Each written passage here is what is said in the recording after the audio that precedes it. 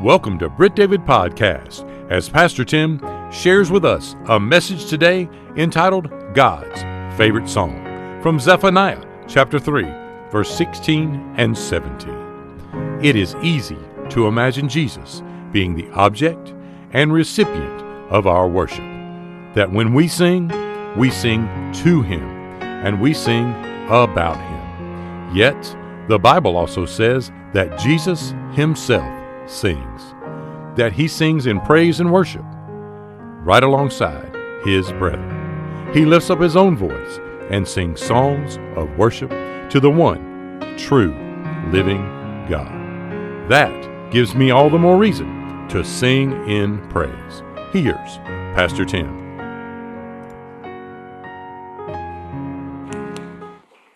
Thank you, Kathy. Tonight, we are in the book of Zephaniah as we finish our tour through the Bible in alphabetical order. So tonight, you just have to turn to the one book that you hadn't turned to yet if you're having a hard time finding it. If it helps you, it's right between Habakkuk and Haggai. So I probably should give you a minute, shouldn't I? Let me give you a minute to find that.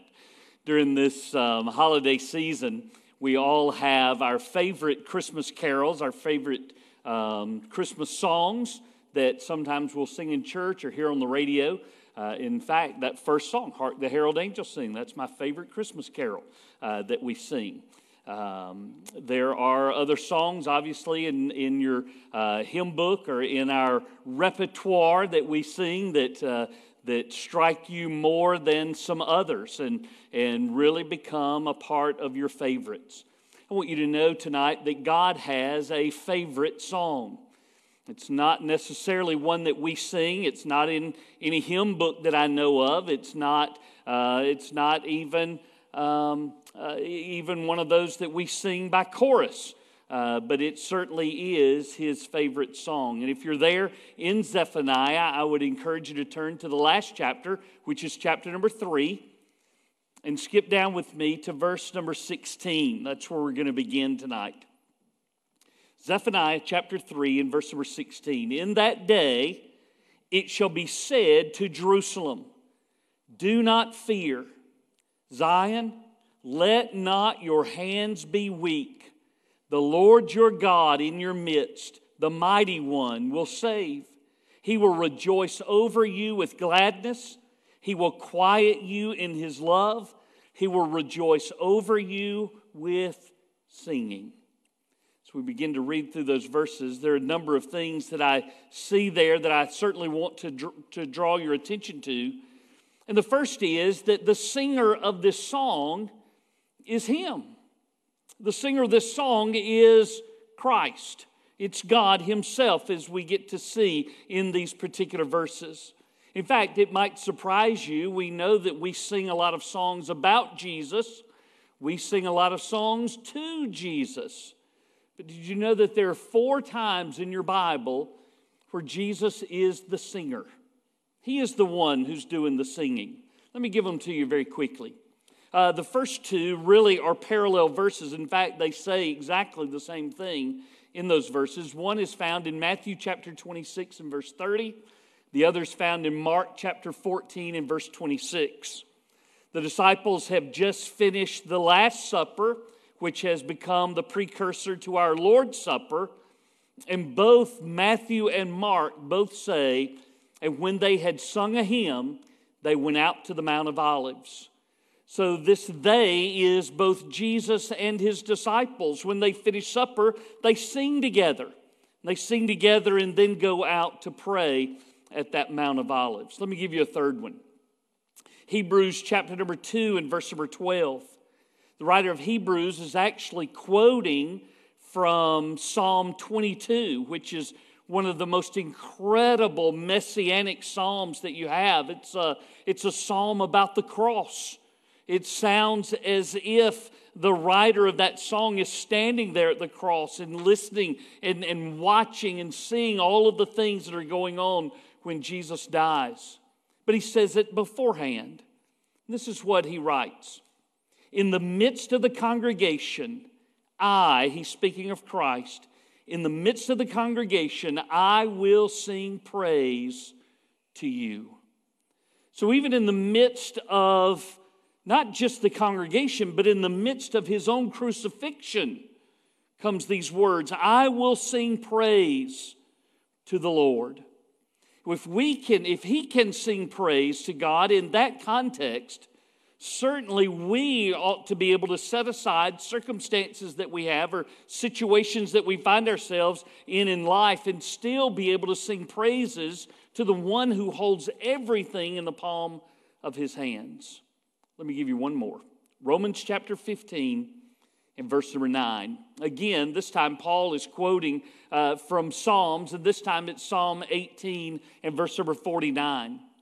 And Paul attributes this to Jesus, and he says, for this reason, I will confess to you among the Gentiles and sing to your name. So at one time he's in the midst of the congregation, which we would assume are Jewish people or at least believers in him. And now he says, now I'm going to sing to you not in the midst of my chosen people, but I'm going to sing to you in the midst of all peoples, of even the Gentiles themselves. And I'm going to sing to your name. It's a great thing when you begin to think about Jesus singing. You know, we think about him going to the cross. We think about him teaching in parables. We think about him performing miracles. But sometimes the very simple things of life we don't think about. We don't think about him sitting around the fire with his disciples and just having a conversation. We don't think about him telling jokes and laughing. We don't think about him doing some of these kinds of things, even just singing. But when we come to Zephaniah, what we learn right here off the bat is the singer of the song is him. All right? We get this introduction, verse number 16, but notice verse number 17. The Lord your God. Who's the one who's doing the singing? It is the Lord your God. The word Lord is that covenant name of God. It's Yahweh, or some will pronounce it as Jehovah. It's that very special name that God's special people had for him. It's when Moses said to God, whom shall I say is sending me? God said, you tell them I am. I am who I am. You tell them Yahweh is sending you. That name was so special to the people of God. They would not dare pronounce it. Instead, they would substitute the word Adonai. It's another word for Lord, but it's more like Sir. You know, it's when we see that Sarah called Abraham Lord. She called him Adonai. She called him her Sir, her master, if you will. I keep getting Dina to try to call me that, but she just won't do it. But in this case, it's the covenant name. The Lord, your God. He's yours. It tells me a number of things about the Lord in this verse. Number one, I see that he is a personal God. He's already given us his personal covenant name, Yahweh, but he is the Lord, your God. He's the Lord, your God. Elohim, the one who has created all things. The God of not just the universe, but the God of all of creation. This is that God. And it's not just that he is some God who sits on a throne way up in the sky somewhere that we never see and we never hear from. He is a personal God. He says he is the Lord, your God. It makes a difference, doesn't it? It makes a difference when you get to your funeral time. It ought to make a difference in your life every single day. He's not the man upstairs.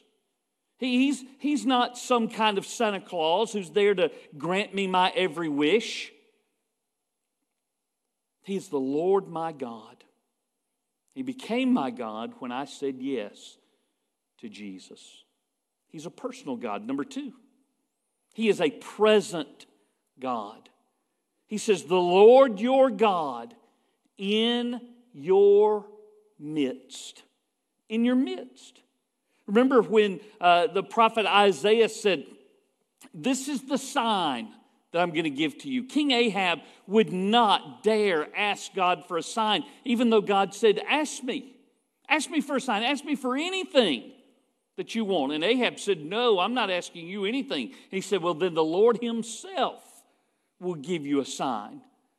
You'll find this baby wrapped in swaddling clothes, and his name will be called Emmanuel. What does that mean? It means God with us. It's the same thing that you have right here in this passage. The Lord your God in your midst. There's not one thing that you go through. There's not one thing that you do. There's not one conversation that you have. There's not one activity that you're involved in that God is not intimately involved with. He is in your midst. You never can run away from him. And he promised that he would never leave you. So he's always there, isn't he? Sometimes when we pray, we'll say things like, Lord, we just want to come into your presence. I understand that you want to come closer. But the reality is that you're already in his presence. All the time, you're there. He's a personal God. He is a present God. Number 3, he is a powerful God. A powerful God. Look at the very next line. He says, the Lord your God in your midst. And then he describes him again. He says, the mighty one. The mighty one, the almighty, sometimes we call him. We will use the term omnipotent to describe him. In other words, there is nothing that God can't do. Remember Mary talking to the angel and saying, how can these things be? I have never known a man. And the angel told her, with God, all things are possible. There's nothing that is impossible for him. There's nothing that is outside the realm of his ability or his capability. You think that your circumstances overwhelm you. They don't overwhelm him. You think that the things that you go through are bigger than you are, that you don't have the answers for them. They're not bigger than him, and he does have the answer. In fact, he generally is the answer. If I would get close to him, I would understand that he is the mighty God, the almighty God, the powerful God. In fact, look back one more time at verse number 16. At the very end of that, he addresses his people as Zion. You've heard that in the news a lot lately, haven't you? Hamas and those groups like to refer to Israel as Zion or Zionist, those kinds of things. It's those who are looking forward to his promise. But in the midst of looking forward to the promises of God, notice what God says to them. Zion, let not your hands be weak. Don't let your hands be weak. Does that mean that I have strength to face everything that I face? No, that's not what he's saying. He doesn't say, Zion, rely on your own strength. He says, Zion, don't let your hands be weak. So if I find myself up against a temptation or in a situation that is stronger than me, what do I do? My right hand, so to speak, this arm of power is weak, too weak to face the situation or face the temptation. What do? I let him fight my battle. The Lord our God, he is our strength, right? He is our strength. He's not saying to rely upon yourself. He is the mighty one. He is the mighty God. He can help you through and in everything where you find yourself. This is this one who's singing. The personal God, the present God, the powerful God. Number 4, he is the pardoning God. He is a pardoning God. The Lord your God in your midst, the mighty one, he will save. He will save. I don't know where we got the idea that people in the Old Testament are saved by keeping the law. And people in the New Testament are saved by grace. That couldn't be further from the truth. There's not one person, number one, who's ever kept the law. Number two, there's no person who could ever be saved by keeping the law. When we say the law, most of the time we're thinking about the 10 Commandments. You think, well, if there's just 10, I should be able to handle 10 things in my life.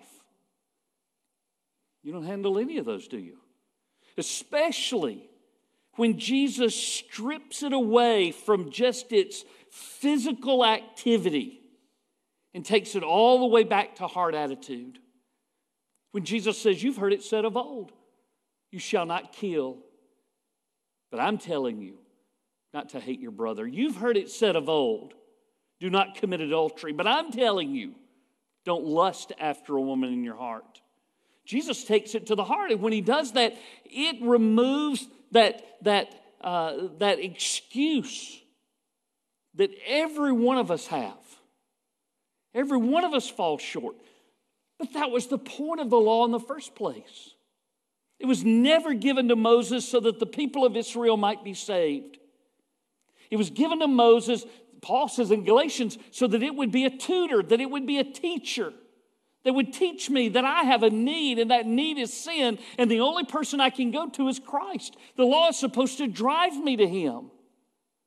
The only real difference between what you have in the Old Testament and what you have in the New Testament is we get to look back on an event that's already happened, the cross. And they had to look forward to it. In the same way that you must believe the promises of God, they had to believe the promises of God. Can He really pardon sin?